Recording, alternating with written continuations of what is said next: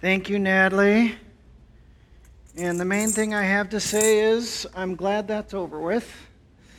Past that, all of you have been, thank you so much for your prayers and expressions of concern. The one that sticks out is Ryan Faircloth. I talked to him. He said, "It's good to see that you're alive, but are you a zombie?" I thought, could I really know that? I mean, what level of self-awareness do zombies have? Do we really? That's something to ponder this morning. So it was like having the flu for about 10 days plus. Our kids also tested positive for COVID after me a little bit. Miraculously, my wife Kendra did not. She has superhero genes. I don't know what it is, but so we got to quarantine her at home. But it was interesting and good to get through it and be done with it and reflect on what the Lord might be saying in that season. My confession is, my family knows that I don't do very well being sick. I don't like being sick at all. And in fact, I would consider, if I confess to you, I'm probably the least Christian when I'm sick.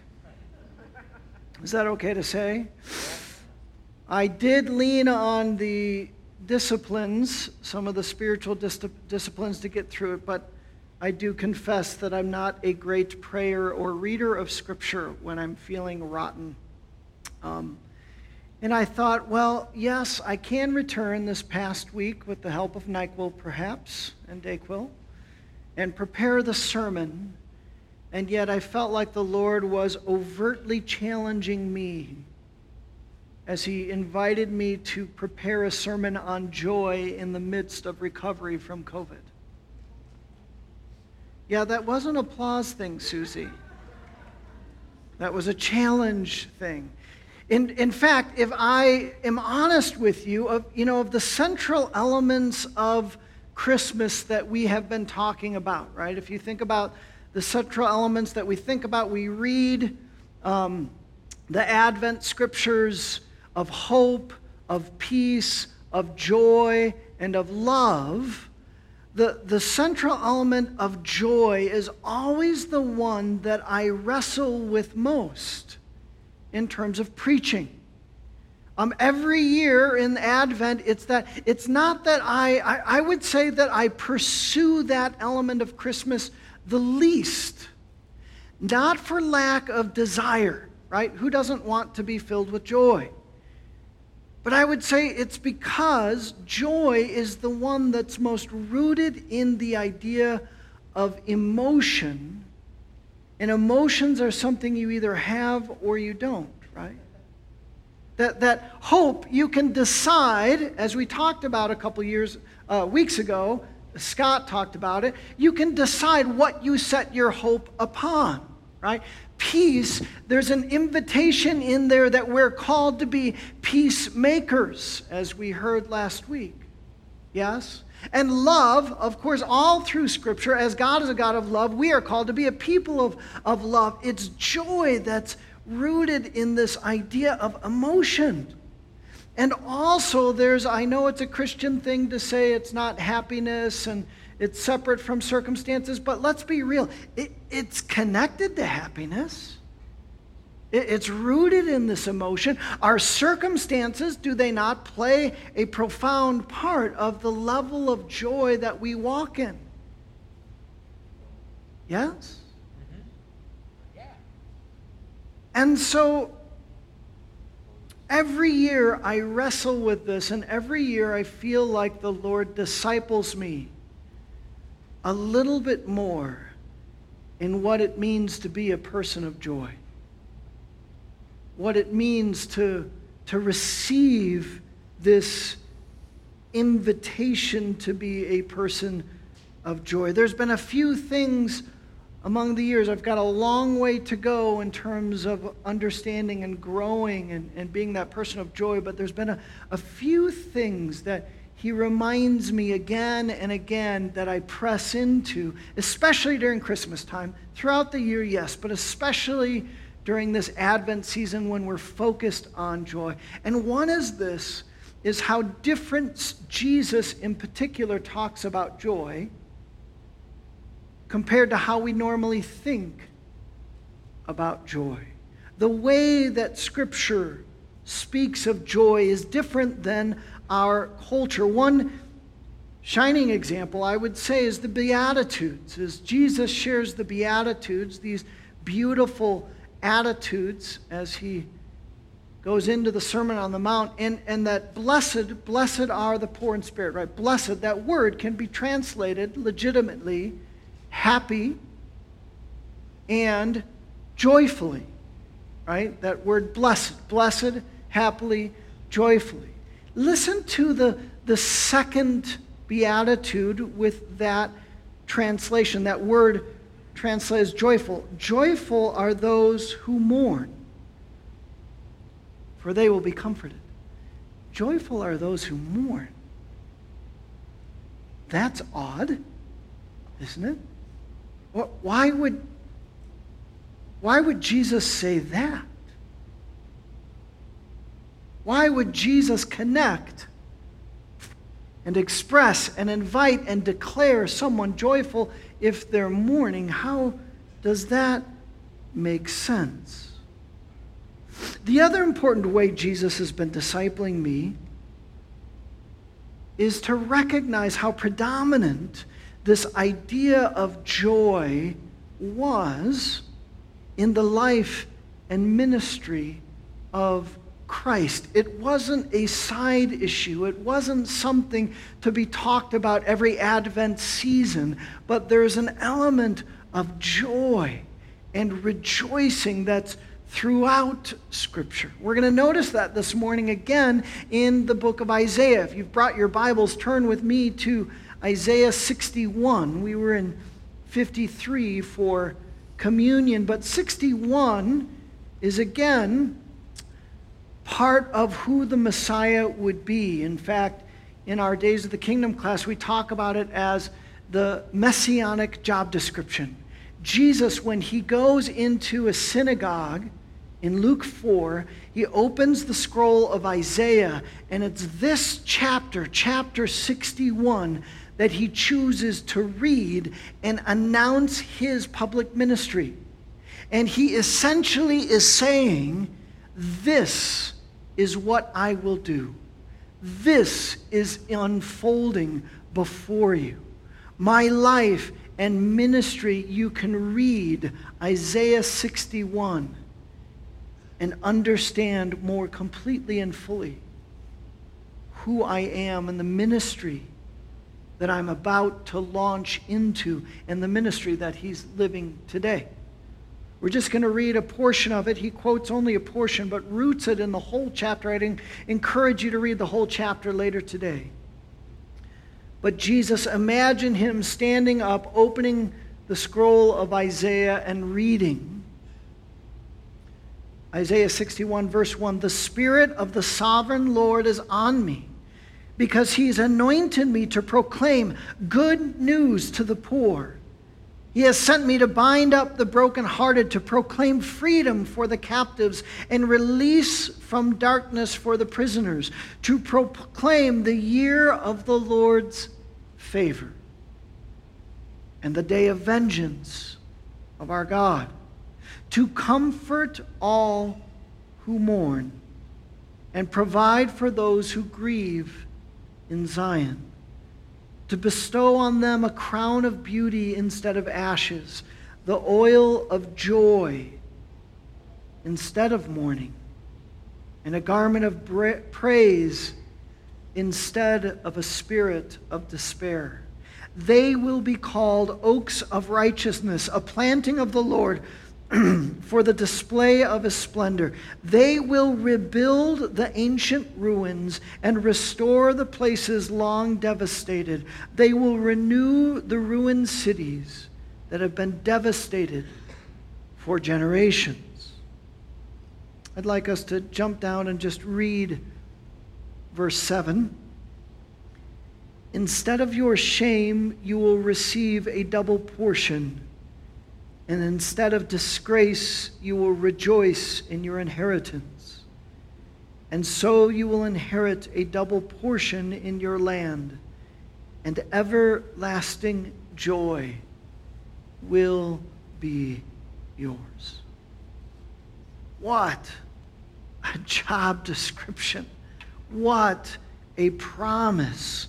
What a ministry that Jesus calls us to. And he invites us to this idea of joining with him in the outwork of the year of the Lord's favor. That God, in the moment, in the ministry of Christ, he is unfolding the year of God's favor. It means the season or the moment or the time. We live in the age of God's favor that affects all things. It's good news to the poor. It's freedom for the prisoners.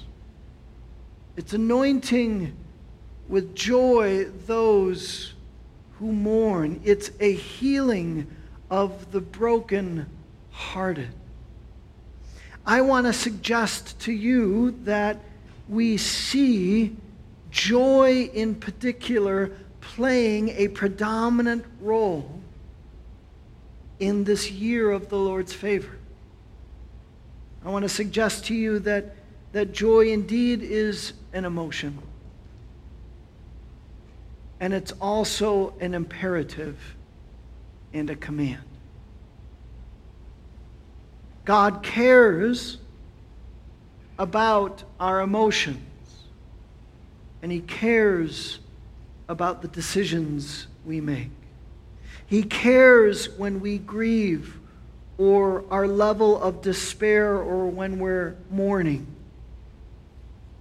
He cares when our hearts are broken in sadness. And he invites us to both receive, to feel, to emote, and decide, and pursue, and engage. Indeed, the testimony of Scripture is that joy is something that is bestowed, that God in his ministry is giving. He invites us to receive. Listen to the psalmist, Psalm 16:11. You make known to me the path of life. The psalmist is praying to God. You will fill me with joy in your presence, with eternal pleasures of your right hand. This is part of what God does. This is part of his ministry. This is part of what that he does when we simply turn to him and he invites us to receive that joy. It's curious to me that many of us had the Christian faith growing up, and I'm not going to ask for a raise of hands, but many of us, the Christian faith that was communicated to us was purely stoic and sterile. That the faith communicated to us reflected nothing of the joy that the psalmist talks about, being filled with joy. I remember being in seminary, Fuller, and we had chapels that we were able to attend from time to time, and there was this couple that they had with the guitar, and they were like right out of the 60s, and they were filled with joy, and they sang Beatles songs. And they changed some of the lyrics of the Beatles to match the gospel. And it was just fun. You just smiled just seeing and hearing them. But I still remember, after all these years, this one line. They said, it is a crime to communicate the best news of the world in dry and dusty ways. You pastors, don't do it. Don't communicate the good news of Jesus Christ in dry and dusty ways. So indeed, God is a God who delights in filling you and I, his children, with his joy. The joy of the Lord can be our strength. But I also want to suggest this, that it's something to be received, but as usual with things of Scripture, we have a role to play. That He invites us. Look at verse 4 of Isaiah. Verse 4 turns where it's talking about the Messiah. Jesus is reading about who He would do in the ministry that He would have. He didn't actually read this part, maybe because it's about what we would do, and we would respond with, I love the 3 R words. They, Christians, children of God, will rebuild the ancient ruins, will restore the places long devastated. They will renew the ruined cities that have been devastated for generations. Boy, it would be great for us to carry those 3 R words into 2021, would it not? To rebuild and to restore and renew after a really rough and rugged year. To join God in doing that. That what God does, joy, is not only something that is given and bestowed, but it's also something for us, you and I, to engage in, to cooperate with. That's why Paul says, he tells us, rejoice in the Lord always. I will say it again, rejoice. There's a command, there's an imperative. He's saying, do it. You say, well, if it's an emotion, can I really do that? Well, here's a good truth for you. You know, the Scripture is filled with commands that you absolutely cannot do on your own. You can't. Right? You can't. How can I rejoice if I'm so sad? If I'm recovering from COVID-19, how do you expect me to rejoice? Can I just do it in good circumstances? No, Paul says, always. In all circumstances. I think that when God gives us a biblical imperative, a command, and we say, well, God, I can't do that on my own, He says, I've been waiting for you to understand that. Yep. I'm going to disciple you in that. If you say, yeah, don't give up, but recognize that. It's the first place of humility. And then engage in the joy.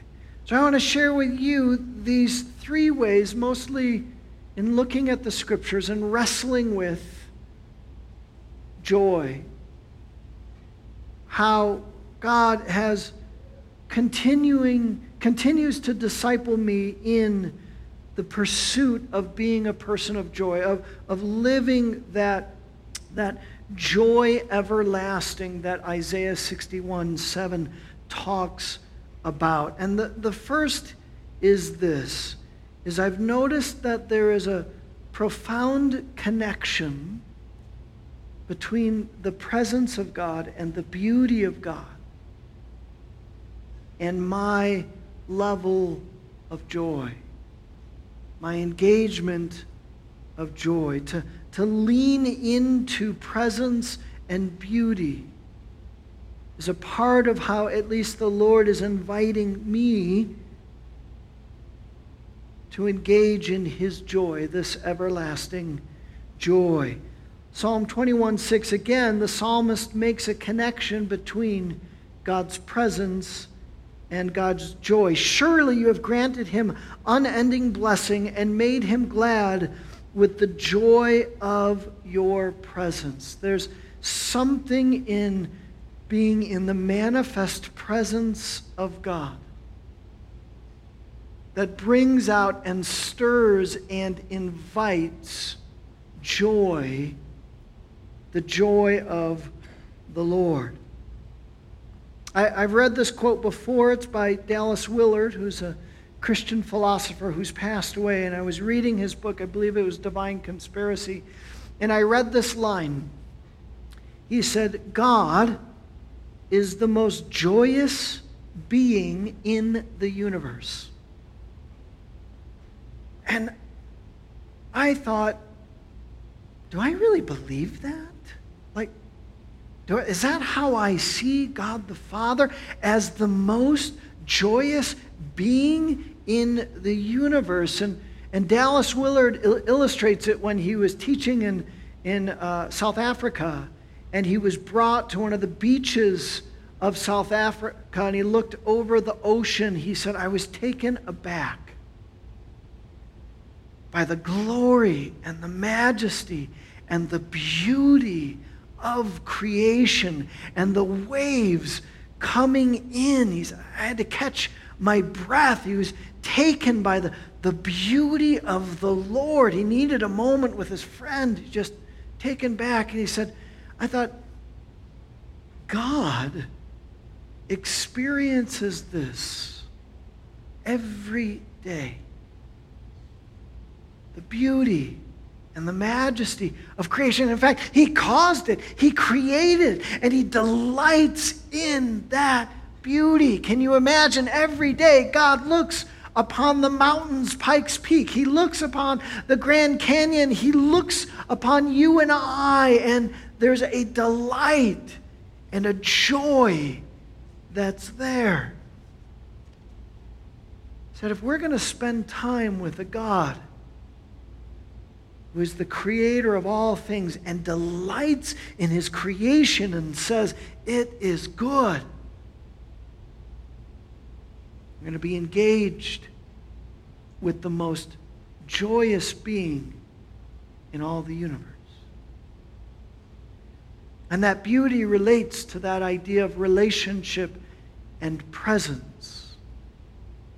Is that available to us? The testimony of Christ is that he was separated from God so that we might be drawn close. So regardless of what we're doing during the day, we can engage personally with the most joyous being in creation. And if you're going to spend time focused on him, walking with him, sharing life with him,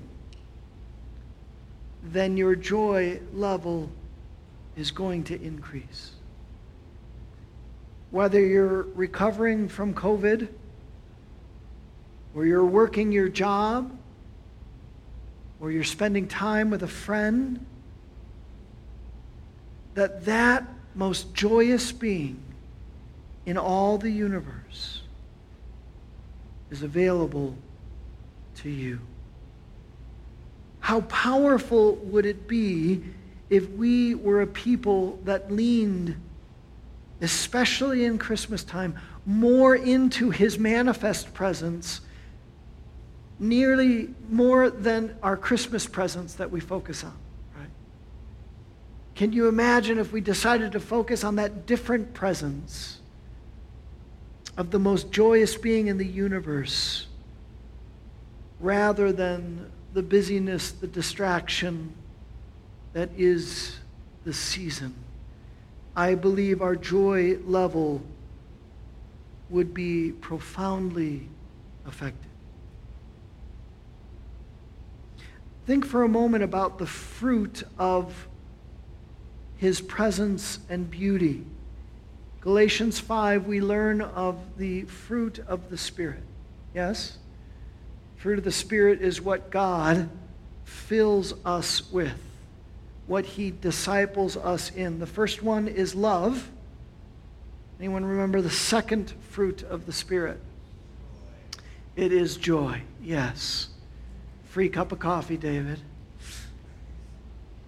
This idea of the Spirit of God filling us again and again with who he is, his essence, his love, his joy, his peace, patience, kindness, perseverance, goodness. Second way that God has been discipling me in being a person of joy might be one that you don't think of right away, but pressing into meaningful service. And the reason that I chose that one is primarily for this intriguing scripture. One that we talk about, but really we talk about the first part about it and not the second part. It's from Hebrews. And Hebrews says this, "Let us run with perseverance the race marked out for us, fixing our eyes on Jesus, the pioneer and perfecter of our faith." Right? We talk about that first line and we sing about it. We say, fix our eyes on Jesus. Here's the intriguing part I want us to think about this morning. For the joy set before him, he endured the cross. What? What? Let me read that again. For the joy set before him, he endured the cross, scorning its shame, and sat down at the right hand of the throne of God. What does the cross have to do with joy? Why would the author put it that way, the cross? Excuse me. The cross, of course, pain, sorrow, suffering, and separation. And yet the author says, for the joy set before him, he engaged the cross. What does that mean? I certainly don't even know if I understand the half of it yet. But what I'm understanding slowly but surely is that for Jesus, though the absolute horror of the cross, he was living the purposes of God the Father in his life. He was engaged in God's eternal work. He was working in this year of salvation, and he was living the will of God. And to live the will of God, to engage in the purposes of God, to live in a meaningful way that's eternal and connected to him. Well, friends, that's joy. Regardless of the suffering that's involved in our meaningful service and sacrifice. There's joy, regardless of that circumstance, how painful, and oftentimes the serving God involves sacrifice and pain and the giving over, and yet to be connected to the will and purposes of God, connecting your life to those purposes. That's joy. I was thinking of the simple example of giving and tithing, right? That's a giving over. When we give some of that money away, there's a measure of sacrifice. Of course, it pales in comparison to the cross, but there's a measure of sacrifice. And yet Paul says God loves a joyful giver. Right? There's a connection of being a part of God's work in this world, in whatever area of service that we experience joy. I was thinking of Pastor Gabby in Lebanon. He called me this week. He was concerned about my health. God bless him. He had heard that I had tested positive and was struggling, and we talked, and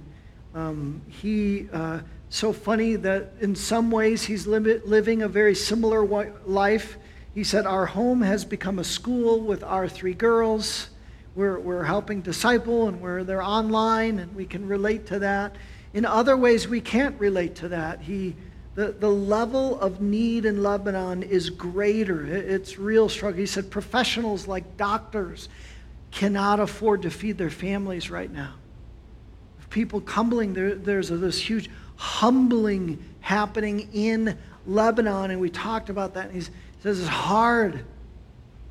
He says, I do. I'm thinking about coming to see you guys next year because I need to get away from some of the hardship that is Lebanon now. Many Lebanese Christians are, if they can, many of them can't, but if they can, they're leaving Lebanon.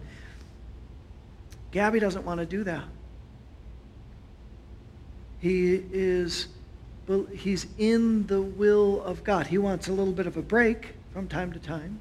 He said, I'd like to come and play euchre again if I could next year. I said, we'll plan some euchre events when you come. But I was thinking about the level of joy that Gabby still brings to life and conversation, that he gives me, that he infects me, regardless of his circumstances. And I have to believe it's because he's living a life that's connected to God's purposes and plans and restoration. And as he engages in living that life, regardless of the hardship level of the circumstance, that's joy. It's the joy set before us. Think about the fruit that bears. I would argue that suffering and sorrow, when we're living God's purposes, when we're focused on living lives that honor God day to day, then it places a context of goodness, of healing, and restoration on all of our circumstances of sorrow and pain. That it places an understanding. This is the only way I can make sense of James 1:2. Consider it pure joy, my brothers and sisters, when you face trials of many kinds. I confess I'm not there. I do not consider it pure joy, right? And yet I understand now. He's saying, don't you see the work of Christ is accomplishing something far greater than your circumstances. In fact, he's using those circumstances of strain, of struggle, of pain, of difficulty. He's taking that, and in God's economy, he's bringing healing and good and restoration. He's transforming your soul. He's making you into the person he died for you to be. In his hands, he takes that circumstance and brings goodness.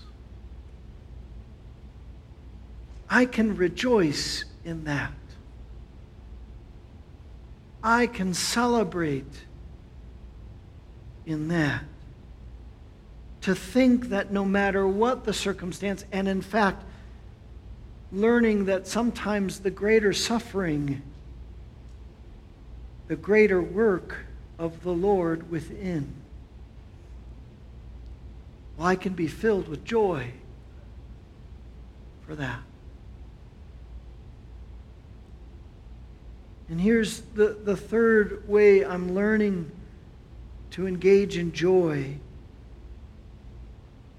and that is to add more kindness into the world on the daily.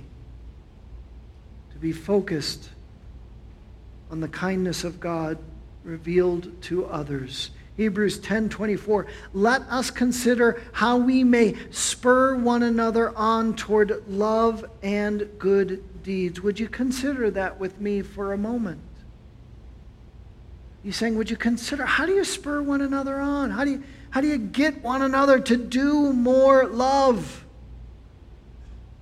To do more good deeds on the regular? Many of you know that's a soapbox for me, the Spirit-led acts of kindness, slack, Spirit-led acts of kindness. Would you cut some people some slack today, right, on the daily, sharing the goodness and the kindness of God? Why? Again, because joy and kindness and the goodness of God is central to the gospel. It's central to the ministry of Christ, starting in Isaiah 61 and Luke 4, central to what he wants to do in this world today until he returns. We can join in acts of kindness and goodness.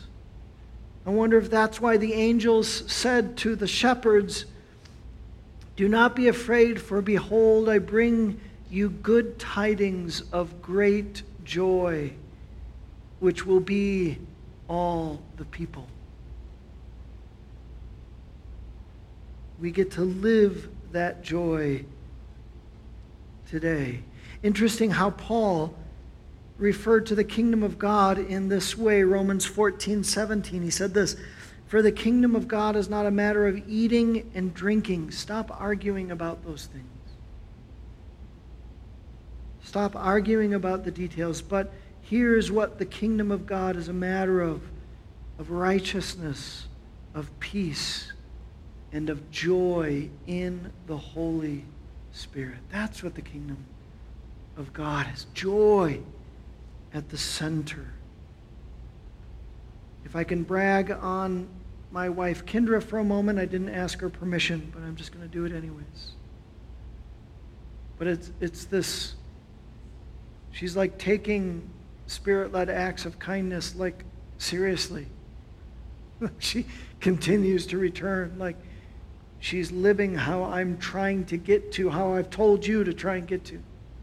Right? She's from a gift card welcome to a neighbor, to a gift card to a family member who bought a house, to providing for strangers who have a little extra need this Christmas. Those are the things that she keeps bringing to me and say, "Hey, I want us to do this." And I want to do, yes.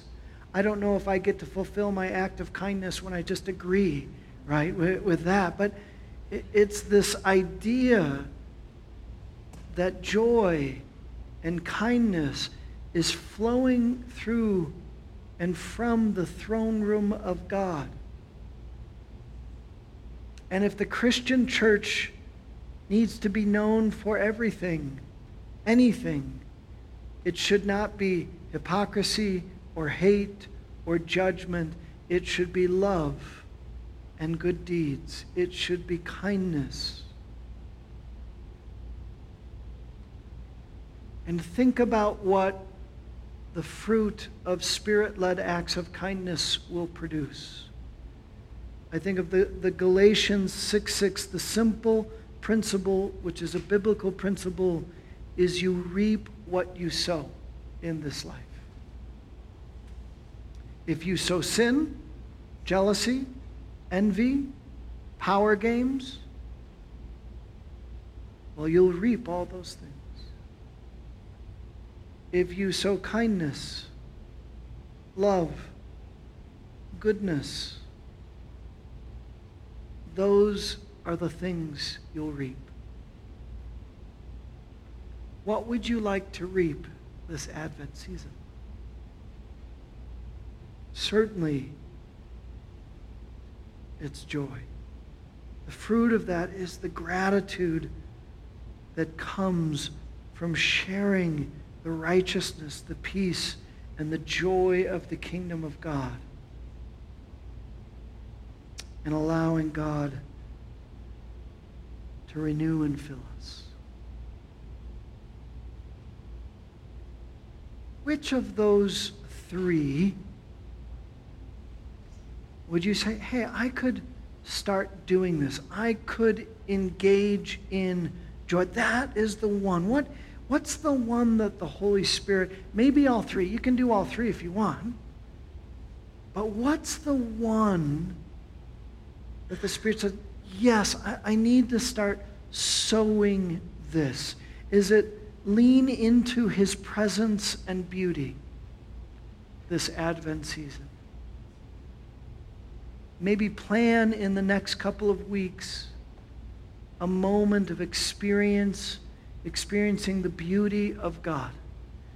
We live in Colorado Springs, like the mountains are right there. There's no excuse. Maybe it's a shared activity with the Lord. Maybe the next time you're vacuuming up the pine needles from your Christmas tree and you're all by yourself and you say, Lord, I'd like to share this moment with you and allow you, the most joyous being in the universe, to fill my heart and soul this moment. Maybe it's pressing into meaningful service. Come on forward, Jen. Maybe there's this time that you could say, in this Advent season, in a special way, I'm going to engage in the meaningful service of sharing the love of God, the joy of God, the goodness of God with someone in particular, a family in need, a homeless individual, a family member, or a friend who's particularly sorrowful and sad this season. Maybe it's planning that meaningful service in some way. Or maybe it's simply everyday Advent calendar. We have a little Advent calendar on our kitchen island, and we're trying to add family things. Could you just add to every day of Advent a Spirit-led act of kindness to a stranger? Sharing the love of God every day in this season. Would you pray with me?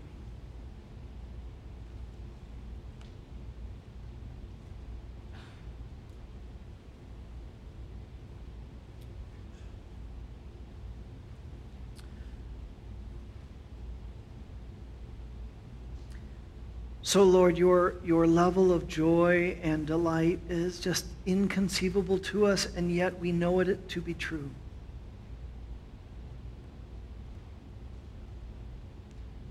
Father, that you were told that when we're living lives in response to you and your goodness, you delight in us. That's almost inconceivable. You delight in us like you delight in a sunset or the waves crashing in on the beach.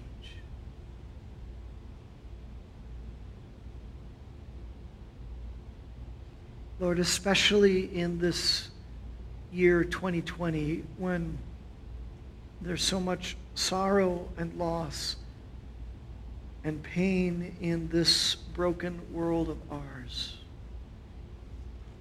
Lord, would you help us to be a people of joy, not an authentic joy, not a pretend joy, not a plastic joy,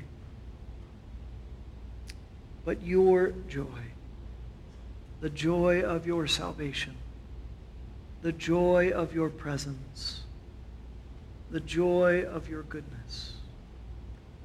Lord, even if we mourn with others, would it be not as the world mourns, but it would be a mourning that knows that in all things there's renewal, restoration,